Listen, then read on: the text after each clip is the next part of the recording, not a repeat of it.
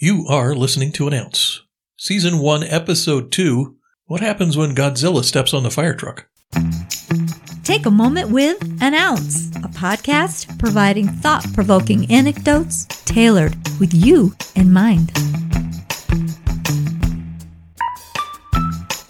What do you do when Godzilla steps on the fire truck? What do I mean? Allow me to explain. Hey, Jim Fugate here. And it's my privilege to share an ounce with you. On Saturday mornings at the firehouse, the television was often turned on, and old black and white movies would act as a background to the morning's activities, when not interrupted by an emergency call. Every once in a while, the movie Godzilla would be on. Not the new remakes in color, but one of the really old ones, in black and white, where the special effects were just incredibly bad. Well, I'm sure they were great for their time. The monster would come up out of the ocean, awakened and angry about something.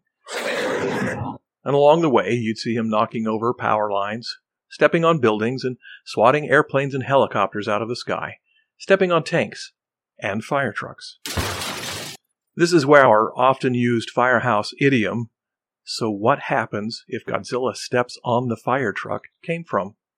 This question would come up as we would train and pre-plan. As we trained, we would ask ourselves what-if questions as we explored the possibilities. What if that fire hydrant is broken? What if the ambulance is busy on another call? These questions would often help illuminate alternatives and even better ways of responding to certain emergencies. Inevitably, the question to which there was no effective response would be asked. Then someone would smirk and wryly ask, what happens if Godzilla steps on the fire truck? In other words, there will always be situations that we cannot adequately predict, prepare for, or respond to. And we just have to step back and do the best we can with the situation. Bear with me for a moment as I seem to change subjects. I promise. We'll get back to Godzilla in a moment. We wake up in the morning, eat breakfast, go to work, do our job, come home in the evening, play with our children, eat dinner, and go back to sleep. Every day it seems basically the same. This pattern, or something like it, seems to go on uninterrupted for years at a time. However, when we step back and look at life from a much longer view, the pattern will look a bit different. Though we are lulled to sleep by the mostly consistent droning routine of our life, if we step back and take a longer view, we will see the pattern of our life includes disruptions, disasters, and emergencies. But are these really exceptions or changes to the pattern? Or are they actually part of the pattern? Every individual who lives on this earth will face critical events. Anything from a major natural disaster, war, or pandemic, or something more personal such as a loss of income or employment, a severe mental health or physical health challenge, a serious accident, or the loss of someone they depend on. In other words, at some point, Godzilla is going to step on your fire truck. Life is not predictable.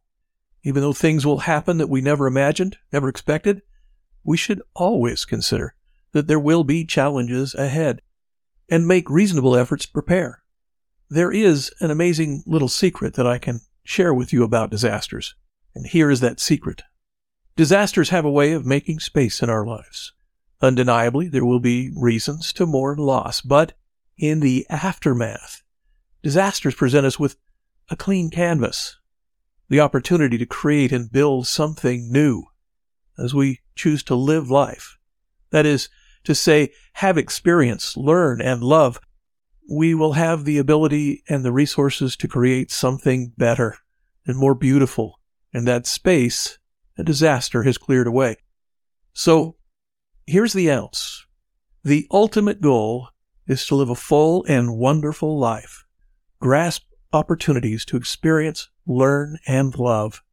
This is how you build a person who is resilient and able to stand up and rebuild after Godzilla steps on their fire truck.